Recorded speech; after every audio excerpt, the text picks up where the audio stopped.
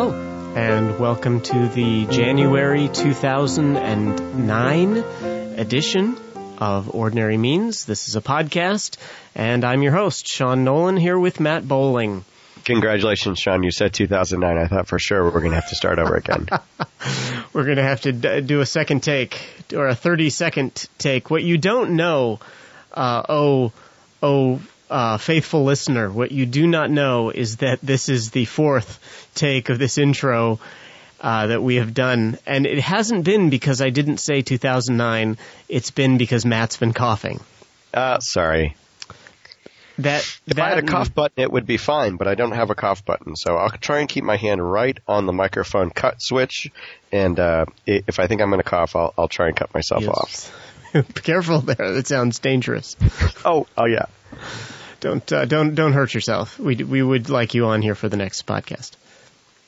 Well, I think there's a mute button in Skype. Yeah, right there. I'll just keep it right on mute. Yep, okay, here we go. On mute. And then we'll just hear the click. We'll hear the click of your mouse, and you'll go silent.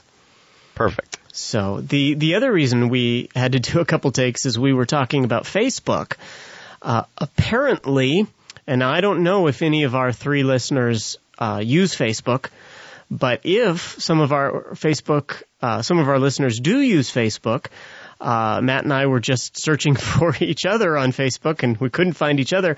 But we did find that there is an Ordinary Means group on Facebook. Didn't know this. We didn't set it up. Somebody else did, and if you are that someone, thank you. But that group is out there on Facebook, so hey, go join it. Then you can poke us. It sounds bad.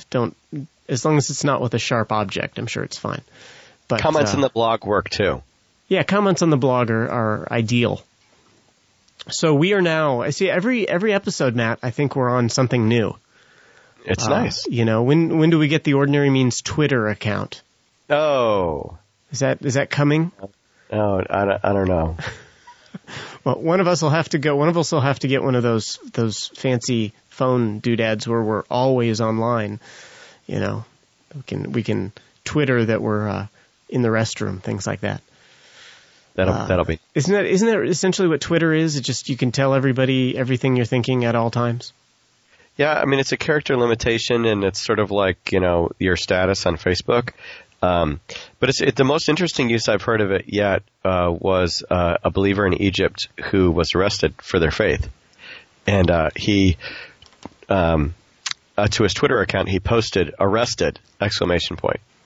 And then when he was released, he did something like "free," which I thought was an interesting technological way to let everybody know sort of what you're what's going on with you. I sort of feel like in comparison to that, if I let people know that I'm drinking a cup of coffee and talking with the church secretary, that's pretty inconsequential, actually, compared to arrested and freed. I don't think anybody needs to know that much detail about my life. About your life. Yeah, can we pause just before we preach a sermon on Sunday morning to type into our iPhone preaching? I'm currently preaching a sermon. Now, why would anybody though be reading our Facebook while we're preaching a sermon? Shouldn't they be in church? Well, yeah, I mean, if you put something out there on Twitter and Facebook and 5 people pull their iPhones out because they've gotten an update, I don't think that's good. You've probably distracted during church. You've distracted them from the Ordinary Means, which would be like the anti-goal that we have. That would be the anti-goal. Not the anti-Christ, but the anti-goal. Well, we're going to continue a conversation today that we began last month in December. Conversation on what we're calling gospel dependence. If you'll remember, if you haven't listened to our December podcast, hit pause right now. Really, hit pause right now and go back and listen to our December podcast. That's where we set this all up. But if you're like us and you're really feeling lazy right now because it's snowing outside. Is it snowing outside for you, Matt? It's actually currently sunny on ice at the moment. It's been a very interesting week for us. However, they say via Winter Storm Watch that we're to expect 3 to 6 inches of snow between midnight and tomorrow night. Ooh. So, and here in our fair city, Seattle, they don't believe in snow plows, salt, or sand. So my wife is actually marooned at the bottom of a hill at our house with her van. I managed to squeak my car out yesterday. But I'm going to pick up tire chains this afternoon just so we retain mobility in the midst of an immobilized city. And I thought four-wheel drive was necessary out here. I guess it's more necessary in Seattle. On Sunday, the only people who got out of our street were the people with four-wheel drive. I watched the neighbor try and take his wife, who's a nurse at the local hospital, in their front-wheel drive car. And after he put the car across the street, that's not the way it's supposed to go. It's supposed to go up and down the street. After he put it across the street, he backed into the driveway and promptly got into the four-wheel drive, and that actually went okay. Okay. The only front-wheel drive people got out yesterday because we got some bare patches, and one of my neighbors put some kitty litter down, which was nice to drive in, but makes sort of a mess on the floor. It does. It does make a mess. We've had to use kitty litter to get out. Our garage this is all information that our three listeners really do not want to hear, but our garage is on the north side of our house, so it's often very icy when we pull out of the garage, and we've gotten stuck. And yeah, kitty litter it works, but it's an absolute mess. So Matt and I are feeling lazy sitting in waiting for snow. Actually, I have snow right now. It's snowing at the moment. But if you're lazy like us, we'll give you a review. How about that? That'd be good. Of last month. We talked about gospel dependence, and what we did is we looked at the Westminster Confession of Faith, the Westminster Larger and Shorter Catechism, and we gave you sort of an outline of where this phrase, ordinary means, occurs.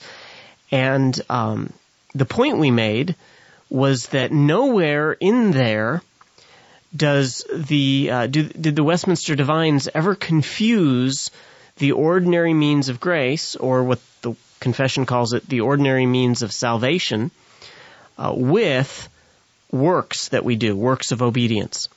That the Divines always distinguished between word, sacrament, and prayer, and me going and helping the poor. And related to the point we're going to think about some this month in our podcast, this is important because as much as the people that we would be tempted to gently criticize as brothers and sisters who would be very non-ordinary means oriented, for those of us who are ordinary means oriented, we can think of it as we're on God's side, we're doing His work in His way, and we can very, very easily get proud. Can very, very easily assume, because we're doing it the right way, that we don't have to be wise in the way that we go about using the means. And we can assume, as we look down our nose at other people, that God, we should expect extreme success because we're doing it God's way. And we think that we've put the quarter in the slot machine and we've pulled the handle, the ordinary means handle, and we should expect great results. And all of that, of course, is opposed to the idea of the ordinary means. We're not obligating God. We're submitting to God by using the ordinary means. Yes. That they're not a work that we do so that we might boast in them. Mm-hmm. Or obligate God with them. Yeah. Yeah. We're not putting God under obligation by doing these things, by sitting under good preaching, by praying to Him. Prayer does not move the hand of God. God moves the hand of God.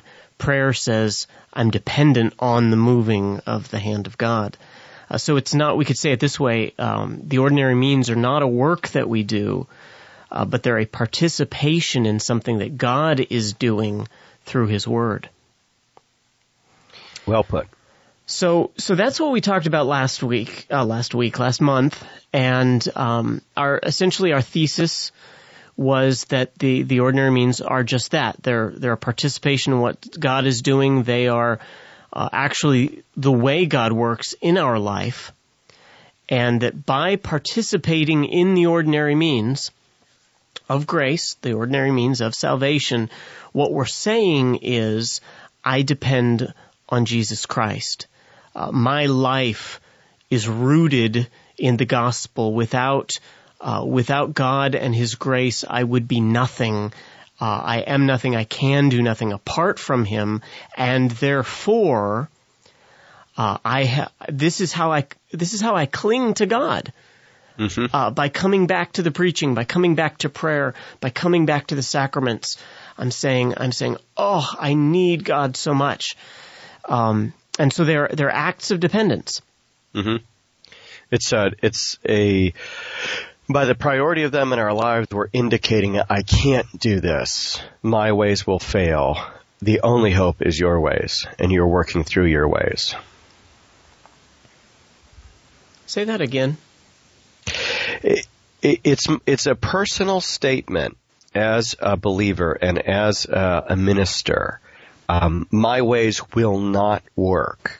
I will submit to your ways, though they are, as Paul tells us, foolishness to the world. A man standing up in front of a group of people flapping his gums about a reality that is not perceptible by the fingers and the eyes is a bizarre way to bring about the transformation of the world and the transformation of individuals. And yet we come by faith and we say, my ways will fail. Your ways may seem odd to me, but I'll submit to them and I'll depend upon you to change me and to change others through these ordinary means. You know, you say that, Matt, and I think of the image that comes to my mind is Gideon. And his Gideon? With his armies. And he said, go down to the river, and those that lap versus those that scoop. Yep. And God wanted to get him down to 300, which seemed preposterous odds. Yeah. Preposterous odds. And that is the image of us when we come through the ordinary means. We're laying down our strength. Or the things that we think make us strong. Because really we're many times interpreted by the world as what's strong. Yes. Personality. Yeah.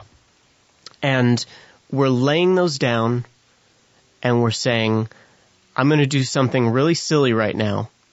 I'm going to start talking to a guy who isn't in the room with me. Yeah. I'm going to get on my knees. I'm going to fold my hands and I'm going to close my eyes and I'm going to start talking to a guy who isn't in the room with me. And that is going to, who is? I'm being literal. Yeah.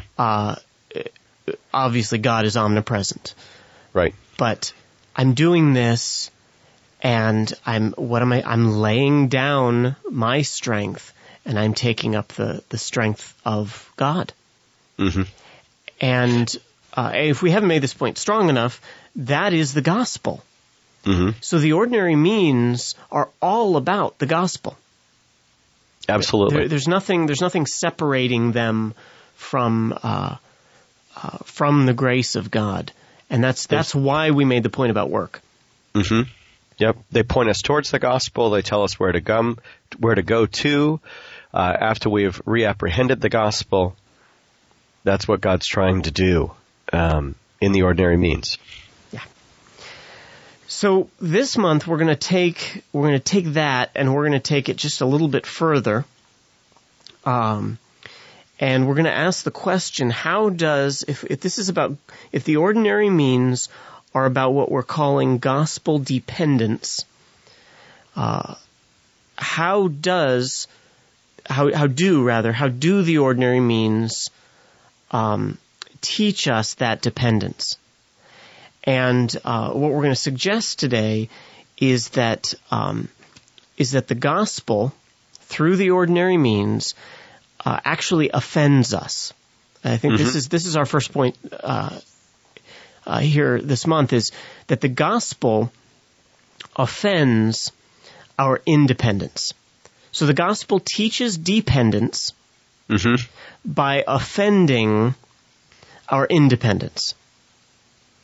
So what do we mean by that? Passage that comes to my mind is Luke 7, where we have Jesus saying that the gospel is offensive. This is where Jesus comes. I'll read it to us. Luke 7, starting in verse 21. At that time, Jesus cured many people of diseases and afflictions and evil spirits. He gave sight to many who were blind. He answered and said to them, "Go and report to John what you have seen and heard, that the blind receive sight, the lame walk, the lepers are cleansed, the deaf hear, the dead are raised up, the poor have the gospel preached to them." And then Jesus adds these words. He says, "Blessed is he who does not take offense at me." Now, at first glance, you're going to say, who is going to take offense at a guy that is doing so much good? Who's going to be hurt or disinterested or bothered by a guy that's healing people and he's making them well and he's giving sight to the blind? Well, ask yourself. The answer is you ask yourself this question: how many of us would like to be labeled unclean, evil, blind, deaf, dumb, stupid, or poor? Or to put it in the American male, the most offensive thing for an American male is to be perceived as weak. Okay. How many of us, raise your studio audience, raise your hands. How many of us would like to be labeled those things? Right. But if we would have... Me, pitiful, poor, and blind? Come on! But if we would have the gospel preached to us, if we would take the gospel, the first step in understanding the gospel is confessing that we are weak and poor and dumb. And this is why Jesus came to these people. This is why Jesus demonstrated, alongside the preaching of the gospel, why he did these signs and wonders, this was a picture that these are the people who need the gospel. These are these sick people, these decrepit people, these dirty people are who we are, meaning everybody. We are all sick and dirty, and this is Romans 3. All have sinned and fall short of the glory of God. There's none who does good. There's none who seeks for God. One of the community group leaders in our church has been in increasing measure understanding this and applying this as he leads his group. And there's a delightful older woman in his particular group who, because of her long standing with the church and her delightful little personality, and she's wonderful. And but the community group leader, who loves the woman, and the woman loves the community group leader says, Now you all remember that Mrs. So-and-so, she is a dirty, rotten sinner, right? And Mrs. So-and-so is learning to not get offended at that. And everyone else is getting less shocked at it. We really need to sort of get over our sense of the personal holiness of people and realize that young or old, from churched background or from an unchurched background, the gospel, I'm finding, and this is just as our people minister here, makes sense to pagans. But to culturally religious people, it's just simply too offensive. It's too, what do you mean? I'm a dirty, rotten sinner? Come on. And it's a smug self-righteousness. And you're right on, Sean, that our job as preachers is to lay before people a gospel that offends them every week, that reminds them you are weak. And this is why it's so difficult, if you'll allow me a short diatribe. The reason it's so difficult, I think, in America to proclaim the gospel to people is because the pagan culture is all about the entire intent of most public school education is to convince a child that their highest need is self-esteem and that they're okay. And so there you have an inevitable cultural clash between the gospel and the regnant culture that's out there, the overt teaching that comes to people that the most important thing that can possibly happen to me, the most valuable thing I can have, is to believe that I'm okay. And Jesus says the opposite. The most valuable thing you can have is to realize that you're desperately not okay. But you can't stop there. Right. You've got to take that and say, but Jesus is okay. He's perfect, and He is my righteousness. Absolutely. And that God receives me abundantly. Rich, we just looked at this in Thinking Through the Gospel for Real Life by Jerry Bridges last week, that we're richly welcomed into the intermediate state, not because of how we've done, but we're richly welcomed upon our entrance into the kingdom of God in that fuller sense of the intermediate state, not because of how we've done, how we're doing, or how we're going to do, but because Christ did perfectly for us. And yet the public school is teaching, the public school system you and I both went through, and I'm sure you and I had plenty of those leadership classes where they teach believe and achieve. You know, if you can believe it, you can achieve it. Is essentially teaching us I'm okay because I'm okay. Yeah, absolutely. It struck me recently, I don't know if there's a new swing this direction in our culture, but I've noticed a lot of movies lately where the underlying theme of the movie is you're really not that bad. You know, at heart, you're basically a good person. You know, great movie. Really, really enjoyed it was Penelope. Have you heard about this movie? Mm-mm. This is a movie produced by Reese Witherspoon's production company, and it's a great movie. It's a fairy tale. Very very cute. Ricci. Can't remember Nicole. her. No. The actress. Although I'm sure Nicole Richie's been in some movies, but the other one, the one who was in the Woody Allen film, I can't remember her name. Christina Ricci. Okay. Is a gal who is born with a curse on her, and she's basically this beautiful girl who has a pig nose. And so the whole movie, the family is trying to get somebody to fall in love with the daughter so that the curse will go away. And it's interesting and yet it's like I said, it's a great movie. It's an enjoyable movie. It's a family movie. You know, loved every bit of it. But the moral has attached to it this idea that everyone is basically good in themselves.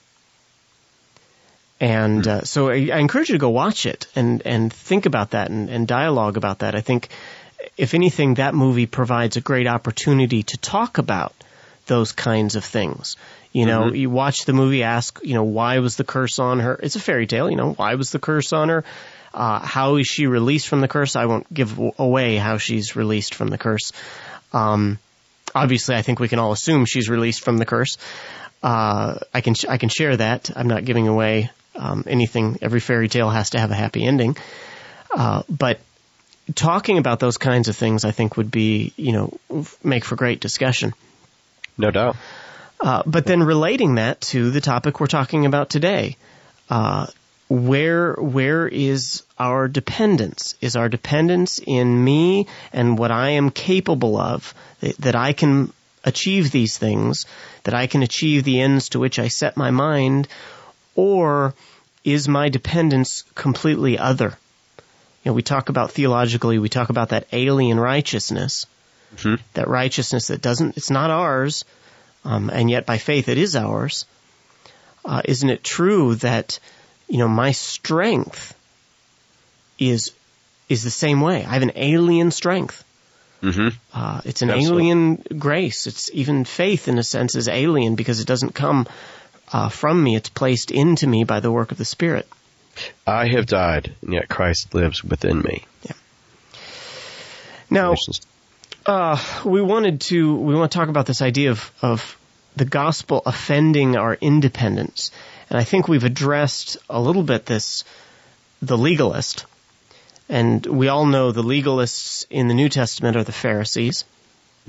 And Jesus comes to the Pharisees and he says, you know, woe to you, excuse me, woe to you blind, excuse me.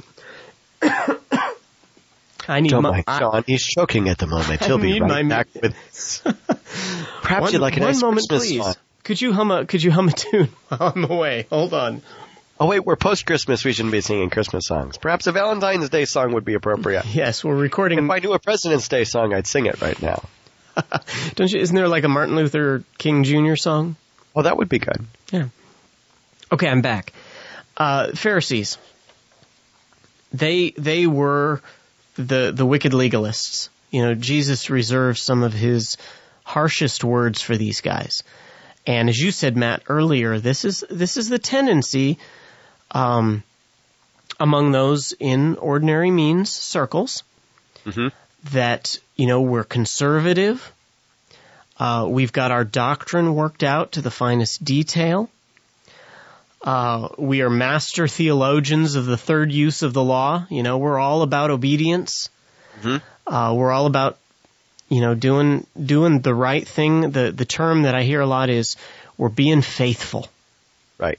You know, and what does that mean? Well, it means for the Pharisee, it means I'm in my faithfulness, I'm trusting myself. Yep. If I just do, then. Yeah. Sort of an automatic approach instead of a dependent approach. The Covenanters were ordinary means kind of people, and you know what? They end up burned and imprisoned, and ordinary means is no refuge. It's an act of dependence, as you said. To that legalist, Jesus comes with the gospel, and he says, it's completely free. You don't have to pay a thing. I'm gonna do it for you. I'm gonna provide the way. I am the door. I am the I'm the living water. I can provide you with this water free and of no charge. Come and buy. And the legalist looks at that. The Pharisee in all of us looks at that and says, that's offensive to me. You're not going to let me do anything? That's offensive to me. Come on, let me do something. I'd really like to feel good about myself. And if I contribute just a little bit to this, some of my wisdom, some of my creativity, then I'll feel better about myself. I'm not so bad after all. Yeah. Now, that said, and that's something that I'm sure we'll come back to again over the course of the remainder of this podcast, over next month's podcast. That said, we also need to recognize that the gospel doesn't just offend the legalist. To the antinomian, which if you're not familiar with that term, it means anti-law, or someone who comes to the gospel and says, you're right, it is completely free. And you're right, it's not about my works. And so you know what? I'm free to do whatever. I'm free to be a Christian. I'm free to, I'm free to have a Bible study at home today with with myself and my dog, because I don't feel like going to church today. I've got that freedom in Christ to be a Christian and not to be tied down to the religious rules of those Pharisee-like legalists out there. And the gospel comes there, and the gospel says, here's the power of obedience. And the antinomian says, excuse me? You're asking me to be obedient because of the gospel? I thought I was free. I didn't have to pay anything for this. What are you talking about? And I'm free to do what I want. I'm free to do what I want. Paul comes in and he says, should we sin that grace may abound? By no means. We are free to do the works which God has prepared in advance for us to do. Absolutely. But that message doesn't come to the legalist. That message comes to the antinomian, and it offends them. And Matt, you were making the point earlier, I can't remember if this was a Tim Keller point, about systems of merit. Right. What was that you were saying? Keller talks about, and this is an essay that is widely available on the internet. We can link to it on the blog for you. But Keller talks about the fact that there are two thieves to understanding the gospel, and I'm working from his essay, The Centrality of the Gospel, that we'll link for you up on the website. But there are two thieves to the gospel: moralism or legalism on the one hand, and hedonism or relativism on the other hand. The gospel opposes both religion and religion. Religion and irreligion. Do you hear that? You hear that? Tim Keller agrees with me. Yeah, he does. What more could you argue with? Tim Keller agrees with me. There you go.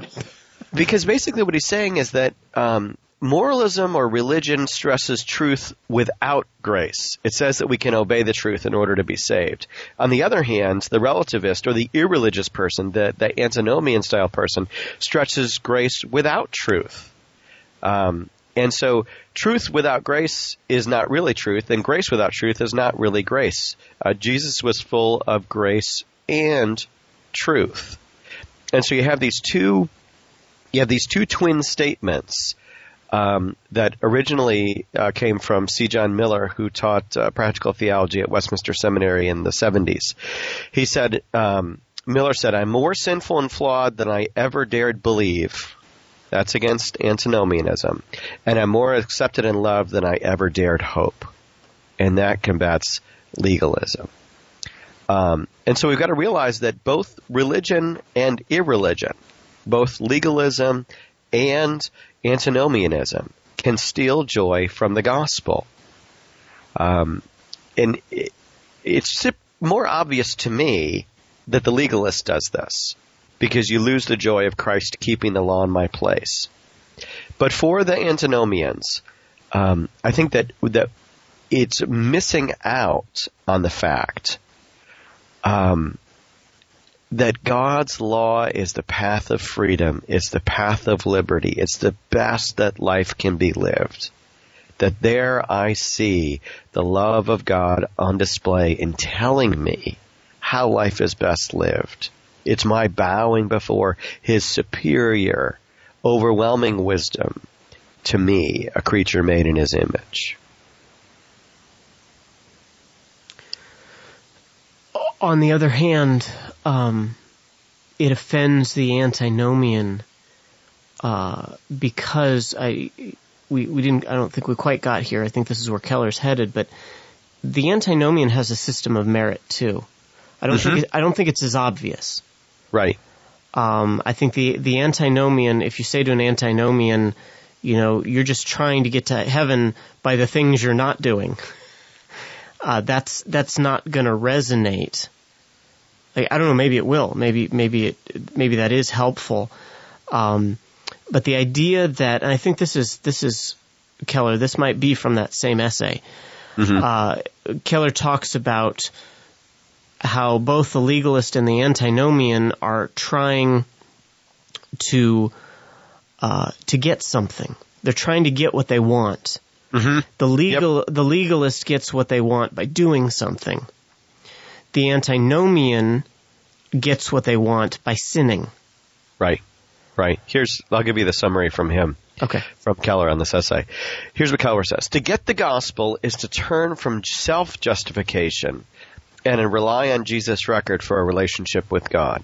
The irreligious, the antinomian, don't repent at all, and the religious only repent of sins. But Christians also repent of their righteousness. Here's his summary. Without our knowledge of our extreme sin, the payment of the cross seems trivial and does not electrify or transform. But without a knowledge of Christ's completely satisfying life and death, the knowledge of sin would crush us or move us to deny and repress it. Take away either the knowledge of sin or the knowledge of grace, and people's lives are not changed. So the gospel is not that we go from being irreligious to being religious, but that we realize that our reasons for both our religiosity and our irreligiosity were essentially the same and essentially wrong. We were seeking to be our own saviors and thereby keep control of our own life. When we trust in Christ as our Redeemer, we turn from trusting either self-determination or self-denial for our salvation, from either moralism or hedonism. And the ordinary means comes in there, and it says, depend on God. Exactly. So that the ordinary means is not, it's neither. It's not legalism. It's not antinomianism. It's not even, I think you were saying this earlier, it's not even halfway between. But it's, Precise. But it's a completely other thing. Yeah, in this essay that Sean and I are working from that he wrote for, I think you probably heard last month if you listened to the podcast, he wrote it as a paper to present at his Presbyterian meeting in Pennsylvania. A lot of times I think that people look at ordinary means and they think, oh, here's another methodology for me to evaluate. Yeah. And what we're trying to say is that an ordinary means style of ministry is not a methodology. Yeah. We're not trying to give you the next best model as to how to run your church. What we're trying to say is that God has a way that He has ordained to work in people's lives, and we either submit to it or we run from it. We submit to it and we say, okay, seems foolish to me. Sure seems like something else might work better to me, but I'll submit to you. I'll submit to words, sacraments, and prayer because you'll say you'll use them. And it is that radical dependence, that radical bowing and saying, you're wiser than I. It's really the same kind of response that the antinomian needs to the gospel. You're wiser than I. That God's means, that is the way God works, has nothing. I'm not sure. I think I want to qualify this sentence, but it has, the way God works has nothing to do with what I would call human intervention. It's distinguishing between the terms method and means. Mm-hmm. We don't want to, like you were just saying, Matt, we don't want to see the ordinary means as a method. Right. What is that? How can we break that down? Well, we could say the means are God working. It's like saying, I'm going to be, we were talking earlier, my family's going to be going to the UK, this next summer. And one of the ways we may travel is by ferry. And so when wings on the back, and all of you kind of hold on to the name, something like that. I know they kind of in the water. Yeah, the whole deal, right? Tiara. But ferrying in a boat over from Dublin to Wales, and one of the things you might say, after you've put your family on the ferry and you've come from Ireland to Britain, and you've gotten off the ferry, you say, I just traveled to Britain from Ireland. Well, the fact is, you didn't do anything. If we're going to, hopefully this analogy works. I'm sure it'll break down at some point. But the fact is, I didn't do anything. I didn't travel from Ireland to Britain. I stepped on a ferry and I stepped off a ferry, but the ferry did all the work. And it's similarly, when we talk about the ordinary means, we're talking about you're just stepping on what God's doing. This is Eugene Peterson uses this in his book for pastors. He talks about in the Contemplative Pastor, Eugene Peterson talks about when a pastor goes and visits someone, it's not the pastor going, figuring out what's wrong and then fixing it. It's the pastor going, figuring out what God's doing, and then joining in the work. Mm-hmm. And similarly, the ordinary means are not me seeing a problem in my life and fixing it by the ordinary means. This is the 21st century view of preaching. It's what does this preaching do for me? Mm-hmm. The 21st century view of worship music. Does it move me? Will it fix me? Is it something that I can do to fix me? Because if it isn't, then I don't want to do it. Well, that is completely self-righteousness. Mm-hmm. And what we're saying, the ordinary means are you're just stepping on God's boat. This is what God is already doing. God already said, I'm going from Dublin to Fishhead or Fishguard. That's the other port. I'm going from Dublin to Fishguard. Starting at 8 a.m. on such and such a day. This is what I'm doing. You're either aboard or you're not, or you're in the water. You're swimming. Right. Whereas a method, you show up in Dublin. And you read the handout, and you get in the paddle boat, and you start rowing, or pedaling, or whatever means, or pull the engine cord, or whatever it is you're doing. That's methodology, getting from point A to point B by doing something. Whereas the ordinary means say, I'm going to get from point A to point B. In other words, I'm going to grow as a Christian, not necessarily by doing something, but by connecting myself to what God is already doing.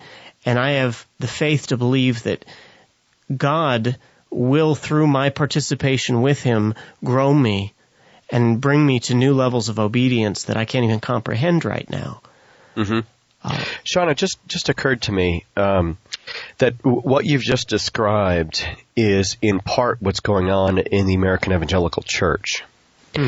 In the turn towards mysticism, much of the American Evangelical Church has decided we will continue to keep with our own inventions, with our own ways of doing things.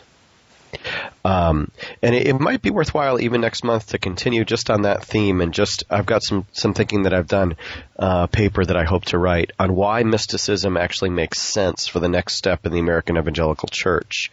And it might be helpful not just to our regular listeners, but to other folks, just to distinguish as we see it in action, as history is being made right now in the American Evangelical Church and this turn towards mysticism.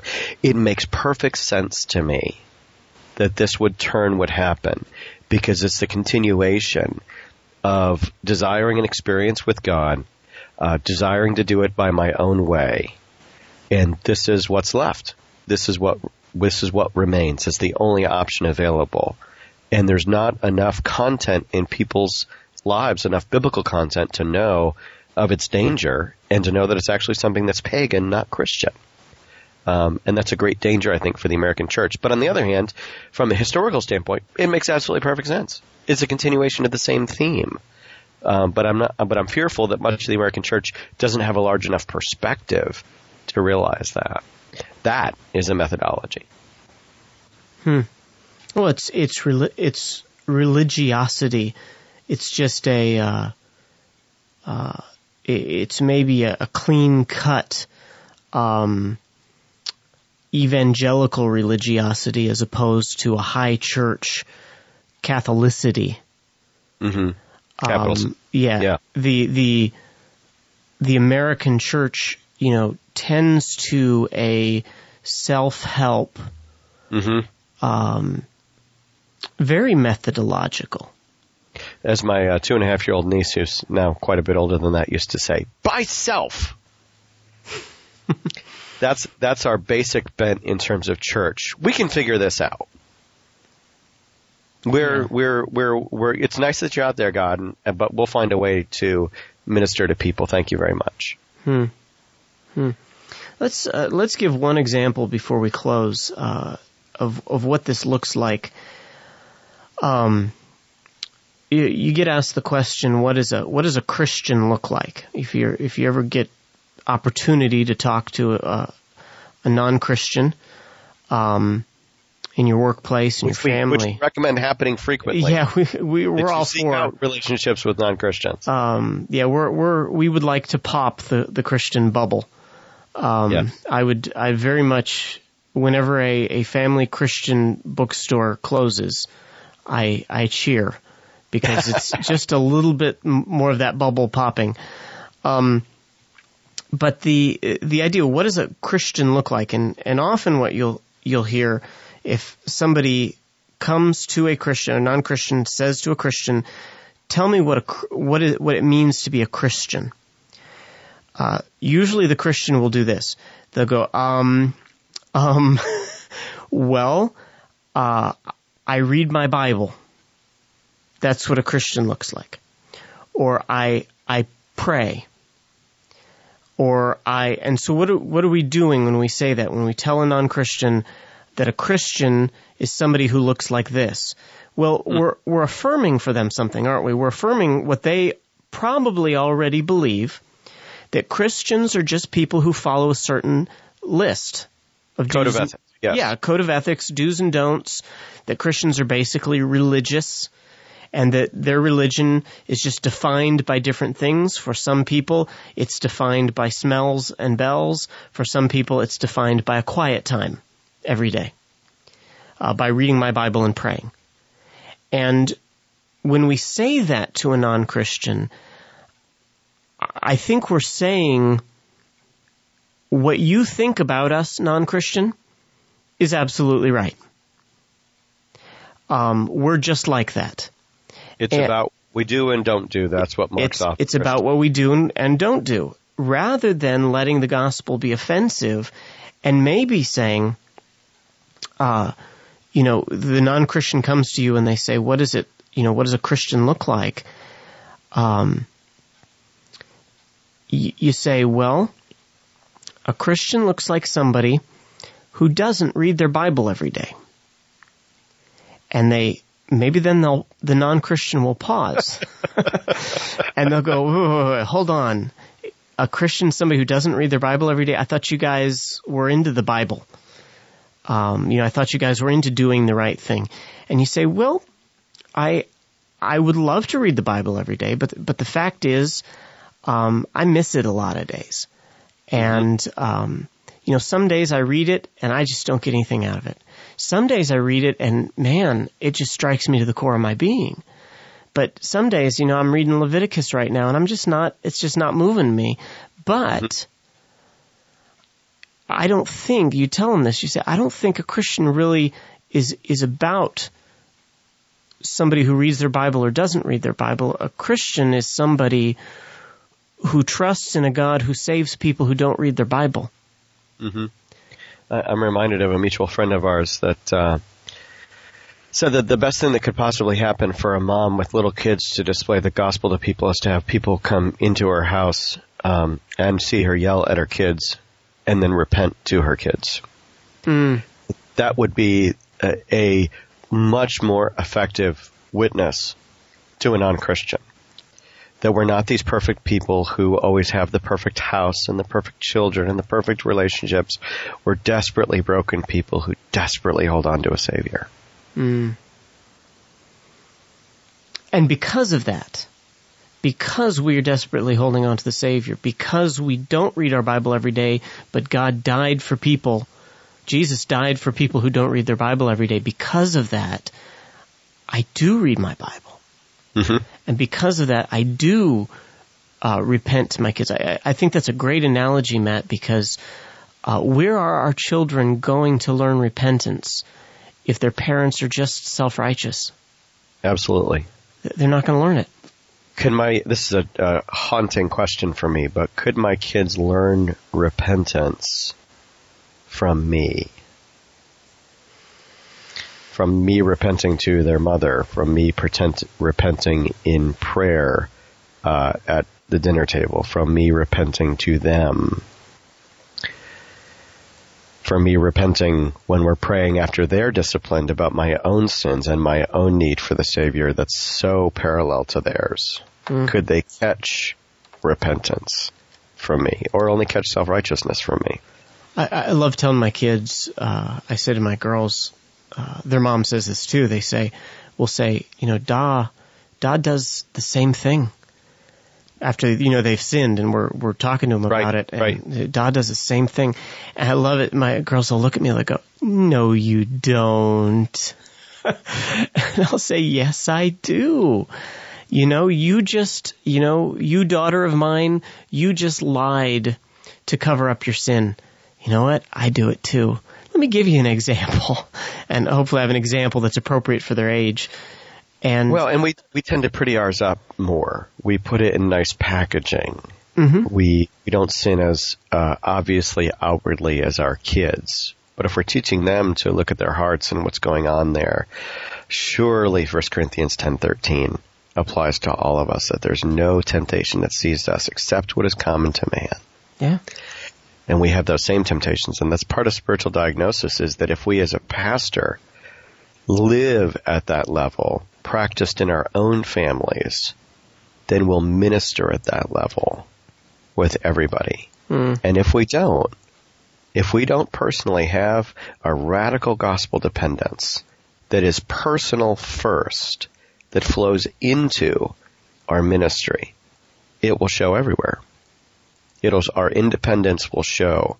It's really an ordinary means of grace ministry is an overflow of my getting the gospel. And thus, it is the gospel ministry is an act of dependence. Absolutely. And that's why we're coming back to the ordinary means, is because we're saying, I can't do this. And I know this is a point that we'll pick up, if not next month, we'll pick up the month after in this conversation on gospel dependence. The idea that the gospel is so for the weary. The gospel is a flagship for weary travelers. It is an oasis. It is a place of rest and peace and grace in time of need. Refreshment. Yeah. I tell the seminary students that I worked with in Pennsylvania before I left the ministry there, and I've continued this theme in this ministry here in Seattle where I am. You can't give away what you don't have, and you're always giving away what you do have. So if you want to give away to people, to non-believers and to believers, the gospel, then it's got to be the most pressing thing to you. And if it's not, you can't give it away. And you are giving something else away, though. It's unavoidable. Well, I think that's a good place to end this month, and we'll come back, Matt, and keep talking about this gospel dependence and how that is what God is teaching us through the ordinary means, and how that works out both in life and in ministry. So look forward to next month. Until then, those of you listening, please comment on the blog, leave us your questions. We'll do another Q&A session here coming up in this year. Now that we're into 2009, make it one of your resolutions to listen to the podcast this year. I'm just kidding. I'd love for you to listen to the podcast, but if you make it a resolution, I'm sure you won't do it, because nobody ever keeps their resolutions. We've talked about gospel dependence, so now by way of benediction, go forth, go be dependent. May the Lord richly bless you and richly teach you dependence on Jesus Christ, and may He do it through His ordinary means.